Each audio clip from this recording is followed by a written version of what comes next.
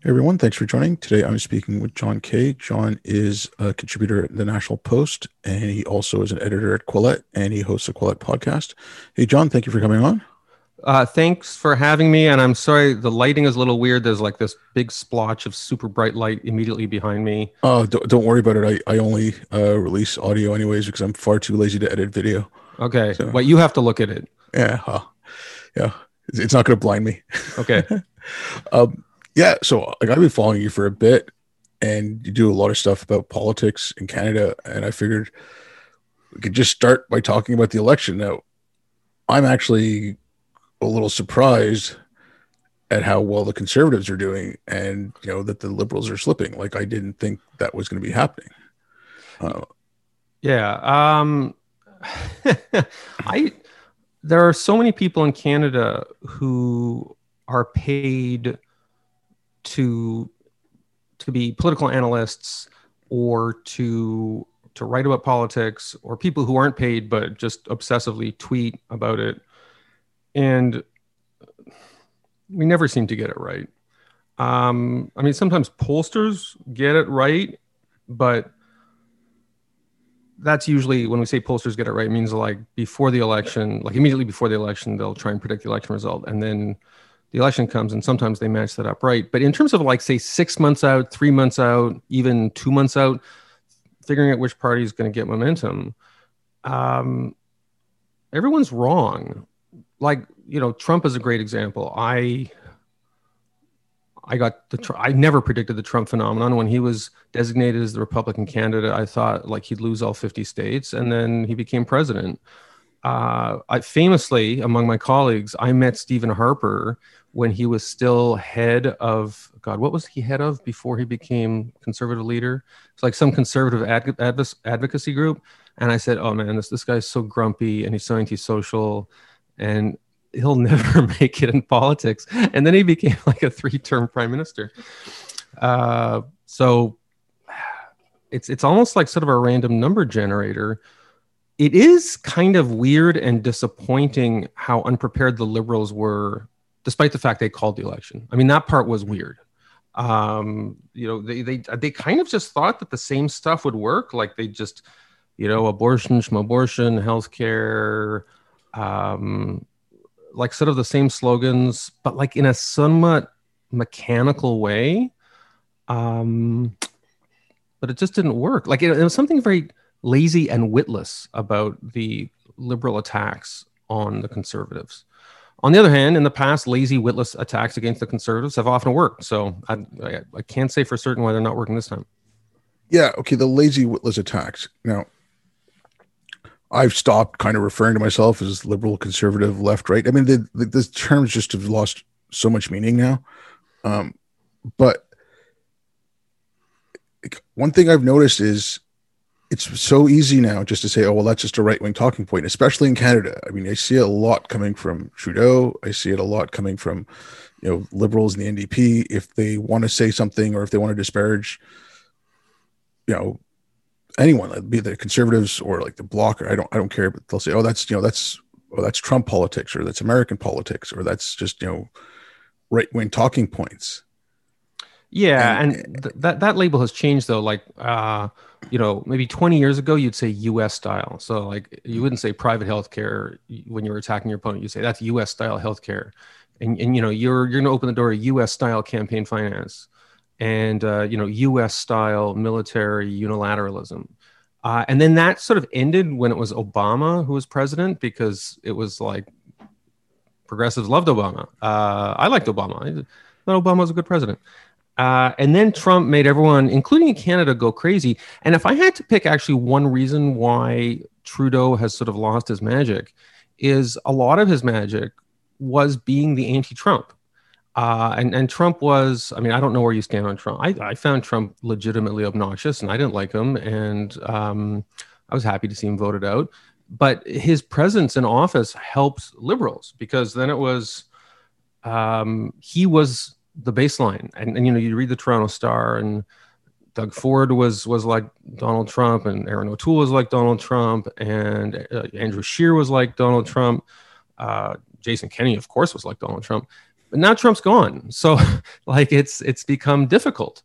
As a foil, he was amazing for progressive Canadian politicians, and he's gone now. So I think that is hurting Trudeau because he doesn't have that.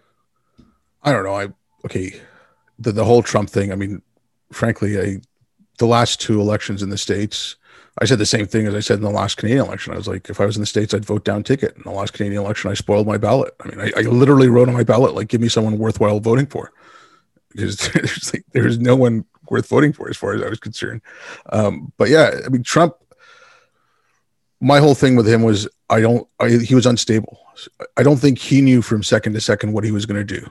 Right. And like, that was my biggest thing with him. I mean, all the other stuff, his abrasiveness, his tweeting, whatever, it's the instability that I was like, there's no way I could have voted for that guy. Yeah. And especially when this is a guy who's supposed to be in control of the nuclear codes. That's and you do not get the sense that Aaron O'Toole has that aspect of a personality, right? Like Aaron O'Toole is, I mean, some conservatives have complained that he's not populist enough or angry enough or Trump-like enough, because I don't think that's his personality. I don't think he is those things. So the larger issue is I find a lot of people they don't vote their angels, they vote their villains. So I just got a long message from a family member about how he was going to vote for the Liberals because that was the best way to defeat the Conservatives. And I get messages from other people who are more conservative who say, well, we have to vote Conservative because that's the best way to beat Trudeau, because like they see Trudeau as a villain figure. They have like Trudeau derangement syndrome. And then, my left-wing friends have conservative derangement syndrome. Like there's an unsettling number of people who are mostly focused on just keeping the guy they regard as sort of like the demon out of office. And sometimes they only have a very vague understanding of the platform of the party they're voting for. They're just voting for that party because they see it as the best way to keep the bad guy out of office, as they see it. Now, look, the American politics thing, like, is this, because I mean, it's slowly, I've seen it slowly happen in Canada. I started voting in the late 80s, and I've slowly seen it start happening where it was more emphasis on the leader than it was on your local MP. Right. And I mean, should Canadians go back to that? Like, focus on your local MP and hold them to account and vote for the person that you think will best represent you? So everyone says that. And it's a nice thing to think and say, because technically speaking, in our parliamentary system, you're not voting for a prime ministerial candidate, you're voting for an MP. And then, that MP's party affiliation arithmetically across the country, that dictates who becomes prime minister, because it's the leader of the party who gets the most seats.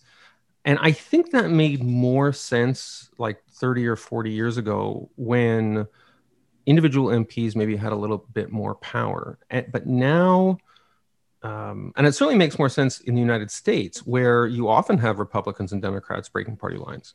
But in Canada, party discipline at the parliamentary level is just like so staunch that no matter who you're voting for at the local riding level, except in extraordinary circumstances, that person's party affiliation pretty much is going to dictate how they're going to vote on pretty much every issue, because almost every vote is completely whipped. You get you either get votes of confidence where you have to vote with your party or they're going to get voted out of office, or you get votes that aren't necessarily confidence votes, and theoretically you're able to vote your conscience.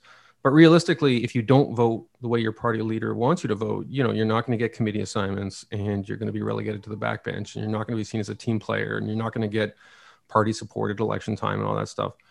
So we have such a whipped system that you could have, in Montreal, where I grew up, in TMR, Irwin Cotler, this blue chip McGill intellectual, world-renowned leader in genocide studies and the study of anti-Semitism and stuff like that. And actually, he was Minister of Justice for a period. And people would vote for him. It would happen to be a very red riding, but people would vote for him in part because like he's a superstar as a candidate. And in that case, like he became a cabinet minister. But these days, I don't think it matters if a guy's a superstar and he, with rare exceptions where he gets a prominent cabinet post, it doesn't matter if you're voting for a superstar or you're voting for like a doorstop. 99% of the time, that person is going to vote their party. So I actually don't see the point in voting on the basis of the quality of individual MP. Yeah, that guy. Okay, that kind of sucks. I mean, like it's like right now, my takeaway is like I think the best possible outcome in this election would be a minority conservative government. I don't want any one of those parties to have a majority right now. But okay, the whole liberal thing, like to get them out, whatever.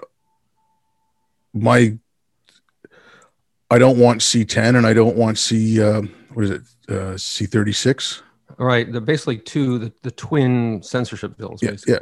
Like I want those gone. And the NDP, the Liberals, as far as I can tell, the Greens, and I guess the Bloc was supporting them as well. Like they are all behind. They were all going to go vote for that. So I mean, like that's my. If it comes down to it, free speech is about my only like fundamentalist issue. Like that's the only thing I'll be fundamentalist about. And and those are the issues that I remember when I was deciding who to vote for. Those are basically the issues that when I saw them coming down the pipe, it pushed me in the direction of the Conservatives for two reasons. One, the actual substance of this legislation, because like you, I prioritize free speech. So that was one thing, is that I don't want these things becoming law.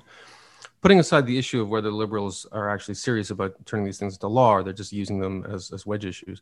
But the second issue was you can tell a lot about a party by the sort of flurry of legislation it introduces in the months before an election when things are getting desperate and it's trying to rally its troops and it's being maybe disingenuous. Like to me, that's when maybe a party shows its true colors. And by the way, you saw this on the conservative side of the spectrum. Like in Harper's last term, he started introducing some pretty creepy stuff, barbaric practices, hotlines, and stuff like that. Yeah. Which he wouldn't have done that in his previous terms. But again, sometimes parties show their darker and unflattering side late in their tenure when they're getting desperate. And so even if C10 and C36, I think that's what the numbers are, even if they don't become law, I just found it very unsettling and politically unattractive that that's the kind of stuff they were introducing as wedge issues. Yeah, but I mean, look, with those two, it was in their platform. The NDP and the Liberals had it specifically in their platform that they wanted to combat online hate speech in the last election. So, yeah, fair enough. And when they put in those laws, I'm like, well, they told you they were going to do it and they're doing it. So that's, I couldn't vote for them for that reason. But I mean, I have my issues with the Conservatives, but that's my whole point. Like if I have issues with the Conservatives or if I have issues with any party, I'm going to vote for the party that is not going to stifle my speech. And so at least if whatever issues I have with the Conservatives, I can at least speak about it and be as abrasive as I want. Yeah. And I think, and C10, if I'm getting it right, bringing back Section 13 of the Canadian Human Rights Act, which I think that was C10, where private litigants can come forward and take people to task for speech they deem offensive and then collect a bounty on that basis, which, again, that was the law of the land under the old Section 13. They got rid of it because, well, there was actually one guy in particular who was was his hobby. He would just go after people and try and collect money under that provision. That to me is really worrying. And they got rid of that for a reason. And the fact that liberals want to bring it back, it doesn't speak well to their approach to free speech. Yeah, but actually, I think it's C36. C10 was the one about the Canadian content online and all that. Like they were going to prioritize. Right, and they had a lot of other stuff in there. Yeah. But like I said, free speech is my hobby horse. So I'm looking at these people and I'm looking at everything Trudeau's done since he's got in. I mean, he's like M103. I know that was only a motion. Oh, that was the Islamophobia thing. Yeah. And everything he's done, it's one way or another to like control speech. And I just like, Well, it's like I a want them fetish. out. It's like a fetish. Yeah. No, but okay, sorry, I got to harp on this, but he said it. I don't know how he said it at least twice publicly now, where he misquoted Oliver Wendell Holmes and said, "Oh well, you can't yell fire in a crowded theater." And I mean, that's not what Holmes said. Holmes says you cannot falsely yell fire in a crowded theater. So Right. the falsely is important. Yeah. And then, like, if you know anything about that, if you actually look into it, a year later, he kind of recanted it. He said, "I wish I hadn't said that." He like like all that stuff was taken out of American context. legal. Like when it comes down to free speech, like all that was. If you're going to quote the guy, at least look at what he did. Like he said, "No, that was wrong. I shouldn't have done it." And so, Well, the thing bothered me about M103 is that it was specific. Well, Islamophobia, I think there are some Islamophobes, and it can be a real thing. Although not every criticism of Islam is Islamophobia, obviously. But the conservatives played that game too, because I don't know if you remember, but at one point they were trying to make suicide bombings like a special crime under the criminal code. And it was plainly directed toward, I mean, at the time, suicide bombings were very closely associated with like Al Qaeda and Hamas and stuff like that. And obviously, no one supports suicide bombing. It's a horrifying form of murdering people. But like we already have crimes against terrorism and murder. Like you didn't need a new law against suicide attacks. It was the only reason you would want to do that is the same reason that the liberals put in M103s. They're trying to curry favor with one particular group, right? So, I don't like laws that play favorites with ethnopolitics, like even in a purportedly supportive or positive way. It's just it's anti-liberal to use your legislative power to be like ethnically or religiously specific in the way you protect your citizens. So that's what bothered me about M103. yeah, I mean, okay, like first of all, Islamophobia, I think the whole term is wrong. I mean, if you want to talk about anti-Muslim bigotry, that's fine. But I mean, phobic of an ideology, like that's like the whole concept of it just bugs me. Like well, the way it's used too broadly. Or maybe anti-Muslim bigotry. I mean, there's people who are bigoted against all sorts of people. There's anti-Semitism against Jews and Islamophobia. If you don't like the term, that's fine. But it is a real thing. Like just the Muslims in Canada, and especially after 9/11, going to the airport if you were Muslim could be, from what I understand, like a really huge ordeal. I had a friend, she's from India. Well, her family's from India, and she couldn't fly because her name was so similar, oddly, to the name of a male terrorist. And so she had to get to the airport like 3 hours. It wasn't, I wouldn't say it was Islamophobia per se. Like it was a computer glitch. But I mean, to her, Islamophobia felt pretty real. Okay, but that's okay. Like I'm not saying that's why I said anti-Muslim bigotry. I don't. The term Islamophobia muddies it up and it creates too much thing. But okay, I'll give you talking about travel and stuff like that. So. I spent close to 13 years working overseas. So I was working in war zones and I worked in Haiti after the earthquake. So I had a passport with visa stamps from Kosovo, Afghanistan, Bosnia. Okay. Right. Okay. At one point, my passport was issued in Islamabad because it was expiring while I was in Kabul. Yeah. So that couldn't even be scanned electronically. I had all these things in it. I've got an Arab name. Okay. So I mean, like, it says you had an Arab name and you had been to Kosovo, Afghanistan, Pakistan. Wow, that's like okay. That was for work. I mean, like then there was all the places I visited. So it was like all over Southeast Asia, Turkey. I mean, like I could go on, but yeah. So it was. If I'm stopped, I get it. I understand. Like they look at my passport and it's like there's all kinds of bells and whistles, but whatever. Like I said, I was working with military and stuff, so I had ID and I was like, here, this is what I was doing, and that was okay. But right, okay. I mean, going through the States though, there was times where I was like questioned for about 45 minutes, just all my ID and everything, and it was just the same questions over and over again. So, but as far as okay, look, don't get me wrong, like there's a lot of attacks on Muslims. I'm not gonna discount it, but anti-Semitism is still the number one issue when you look at hate crime statistics. and then I believe it was against black Canadians, and then it was, Islam was like 3 or 4, and I'm not going to say like, it's in the top 5. It's still not good, but it would seem like it was always that to the exclusion of everything else. Yeah. And so I've learned to be very cynical about this kind of stuff because, as you may know, I'm not religiously observant, but I'm of Jewish heritage. And, when I was at the National Post, every year, B'nai B'rith, which is Jewish advocacy group, would come out with this report on anti-Semitism, right? And somehow every year anti-Semitism was going up, even though as a journalist and just as a citizen, by my observation, like during my lifetime, anti-Semitism has gone down. Like even when I started the National Post in the late 90s, I routinely got anti-Semitic email whenever I would write about the Middle East, something like that. And that kind of just stopped over the course of 10 or 15 years and during my tenure at the Post. And so when I had the Jewish advocacy organization just claiming that anti-Semitism is this huge pandemic problem, like Jews are under siege. And I mean, yeah, anti-Semitism does happen, but it was completely at variance with my experience in Canada. And I think one of the reasons that you get a lot of reporting of anti-Semitic alleged hate crimes and acts of hate or abuse or something is the Jewish community, to its credit, has created a very effective system of advocacy. There's a lot of advocacy organizations. There's a lot of community hubs in places like Toronto and Montreal and Ottawa and Vancouver. And so when anything happens like there's graffiti or anything like that, they have this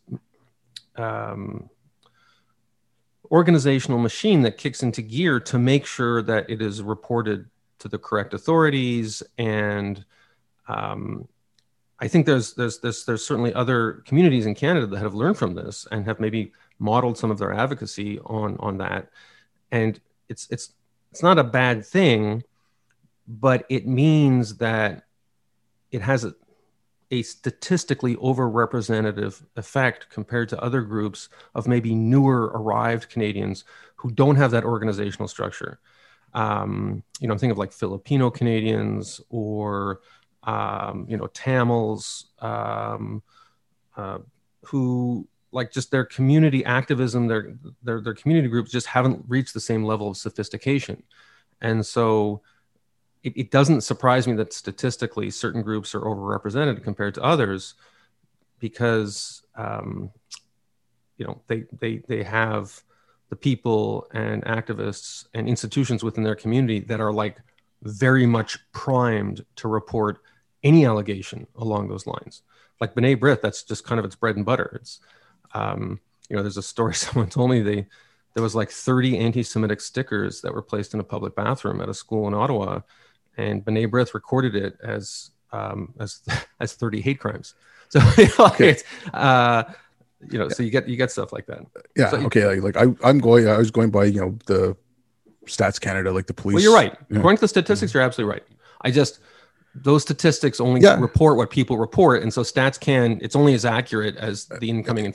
They don't know what they don't know. So like, for instance, in the Tamil community, if there's stuff happening, I know some Tamils, I know some Filipinos here in Toronto. It's like, they're just more inclined to shrug it off because most of them, they've arrived more recently. There's just less of this institutional support structure to like, oh, this happened to you. You saw it. Okay, report that. Like they're at a different stage of organization. Well, I mean, I also wonder if it's something like, okay, my family immigrated from India, and still to this day,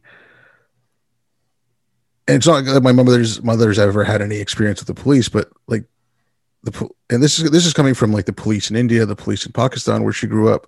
Yeah, and those people are violent, and they'll hit you, like they'll smack someone with their cane at a drop of a hat, and they'll get violent. So she fears the police. So I'm wondering if it's something of that as well. Like it's just kind of a fear of the authority, and I'm not putting this on systemic racism or anything like that. I'm just saying like it's where they come from, the police and the authority are a lot rougher than they are here.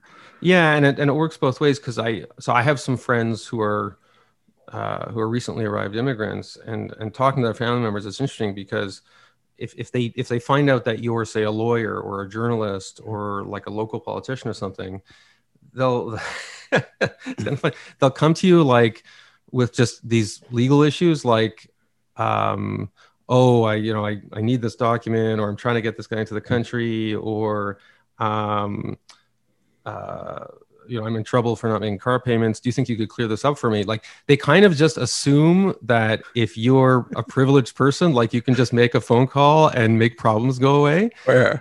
Because I get the sense, I mean, there are countries in the world where that happens, right? Like, if you are a privileged person, you can kind of just make a phone call to a cousin who works at the Justice Ministry, or and Canada isn't that kind of country. Like, so it's interesting. Yes and no. Well, I can speak about India, or I can speak about the city where my family is.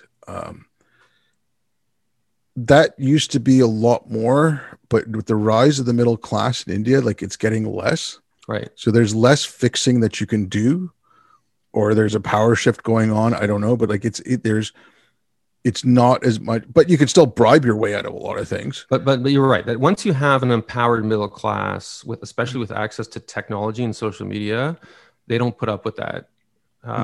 Whereas if you have like an old-fashioned agrarian, like Russia in the 19th century, sort of peasant society, where you have a small group of people with power and 99% of people who don't, it's much easier to have like a place where the 19th century equivalent of a phone call can go a long way, right?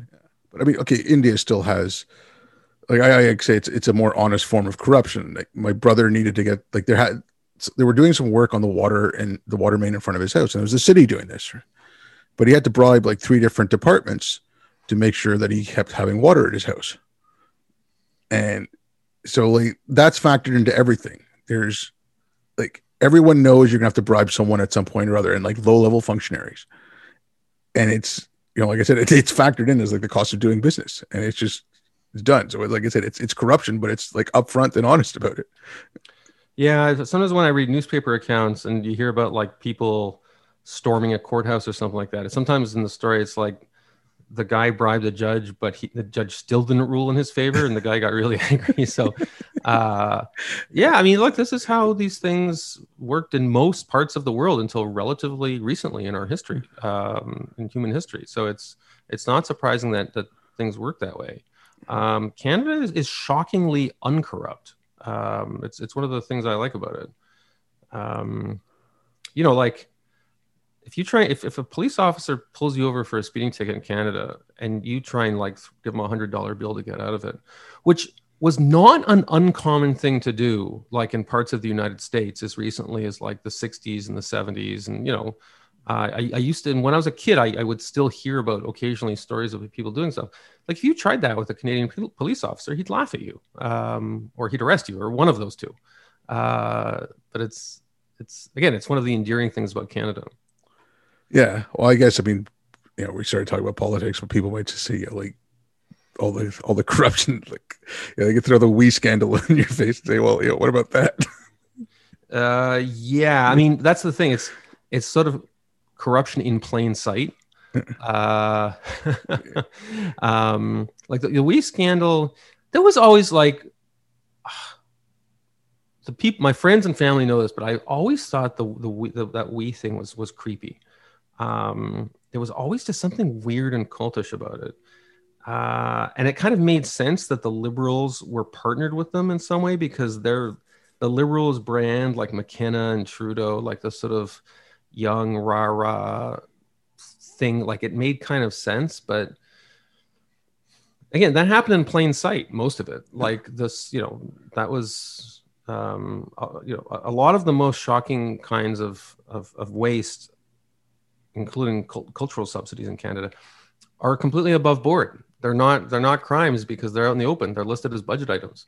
So, that arguably does a lot more harm than the stuff that's actually criminal. Okay, look, I don't want to keep you too much longer, but I'm going to circle back to, like, like I had mentioned, American politics. Now, I find it funny that Trudeau throws that around, yet he's basically got in all but name a ministry of critical race theory. The Ministry of Diversity, Inclusion, and Youth. I mean, that's American jurisprudence. I mean, it came out of like legal scholarship from Harvard. Yeah. And The thing about Trudeau is, I mean, that ministry is basically like, might as well be called the ministry of whatever is hot on Twitter right now. And as soon as that stuff goes out of fashion, which in some ways it already is, that'll be it. Like, it'll be dumps. Trudeau is a very modern prime minister in some ways, in that he's the first prime minister Canada's ever had who is a true creature of social media, who realizes that attention spans have gotten down.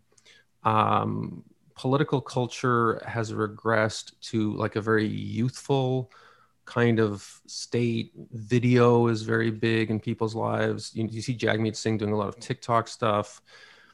And we're seeing it now. Like, the Liberals just introduced this very substantive policy platform thing, but people aren't paying that much attention to it. Instead, they're talking about some Liberal MP who's been accused of sexual harassment, and that's dominating the news because that's kind of like a hashtag Me Too thing. So for the Liberals, it's kind of a live by the sword, die by the sword thing, right? Because Me Too and all those social justice movements were a big part of their brand, and now the shoe's on the other foot, and they're like, look away, avert your eyes. Let's talk about this 800-page policy we have. It's one of the reasons Trudeau isn't doing well, is because on so many issues you can read his own words back to him. He planted, how many trees did he promise to plant? 800 zillion trees or whatever. And like the true number was like 7 or something. Me Too stuff. There's, the anti-racism stuff. There's the blackface. That was the last election cycle. It's part of the problem, by the way, of being an incumbent, is all of the aspirational, idealistic stuff that you got elected on now can be read back to you, and it's completely tarnished because you've been in power. And SNC Lavalin, and that stuff takes its toll. It's hard to play sort of the squeaky clean boy wonder when you've played the grubby business of Canadian politics for two terms, right? Yeah. The throwing stuff back in his face. I was joking around yesterday. Like, he made those comments in Sudbury about, people who are anti-vaxxers and those people. And then he was talking about, the government. I mean, I think he was hinting at the government should be able to take their kids away. And I was like, well, if you look at the demographics, I mean, a large percentage of the Black population, large percentage of the First Nations population are vaccine hesitant. I'm like, so you're talking about government taking away children, like right after the residents, like the the resident school scandal. But presumably he meant, no, I didn't mean those people. I meant like bad conservative white people. But I mean, like, no, but he was hinting at that. I'm like, well, he's being a little racist now, isn't he? So you know what? It's I actually didn't think about that at the time, but it's true. I mean, and if you talk, like, there's a prominent Black activist here in Toronto. Her last name is Maynard or Mayno or something like that. She just wrote a whole book. I think that was her. Yeah, or she's writing a whole book about the racistness of of child services, because they, a lot of the kids they take away for all sorts of reasons, socioeconomic reasons, end up being Black or Indigenous. Like, so, but I didn't put 2 and 2 together. I think in Trudeau's formulation, it's like, if you're an anti-vaxxer, it means you're like a white guy who looks like a Trump supporter. But you're right. There's all kinds of people who are vaccine hesitant. In fact, there was a poll that was done like a month ago, and they found that the average vaccine hesitant person in Canada was a 43-year-old female Liberal voter. Did you see that? It was published in, I think, in Maclean's. Let me see if I can find it. Even as we're speaking, let me see if I can find it. And it was really interesting. They asked them all sorts of questions. Like, it basically came down to distrust, and it kind of made sense that it would be like, yeah, here we go. Oh, I said 43, it's 42. Yeah, so the headline is a Maclean's article, August 11th. Typical vaccine hesitant person is a 42-year-old Ontario woman who votes Liberal, according to Abacus polling. And it's not that crazy when you think that until, well, not even until recently, even now, the sort of people who talk about health food and natural organic stuff and who are suspicious of big pharma, like Pfizer is, among other things, a huge pharmaceutical company. And until 15 minutes ago, the people who were most suspicious of big pharma weren't conservatives. It was progressives, people who buying $8 bottles of organic milk at Whole Foods and stuff like that. Yeah.